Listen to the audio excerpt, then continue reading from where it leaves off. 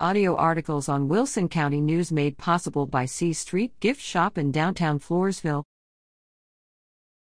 Floresville falls to Central Catholic. The Floresville High School Tigers hosted their homecoming game on Friday, September 16, against the Central Catholic Buttons. The Tigers moved the ball aggressively, but were tied up by penalties. Central Catholic took the lead in the first quarter. Floresville senior Weldon Azevedo, 48, scored a touchdown, but it was called back due to a holding penalty. The Tigers remained strong in their efforts, but sustained their second loss against the Buttons, 27-0. The Tigers will travel to San Antonio to take on Memorial High School on Friday, September 23. Kickoff is slated for 7 p.m.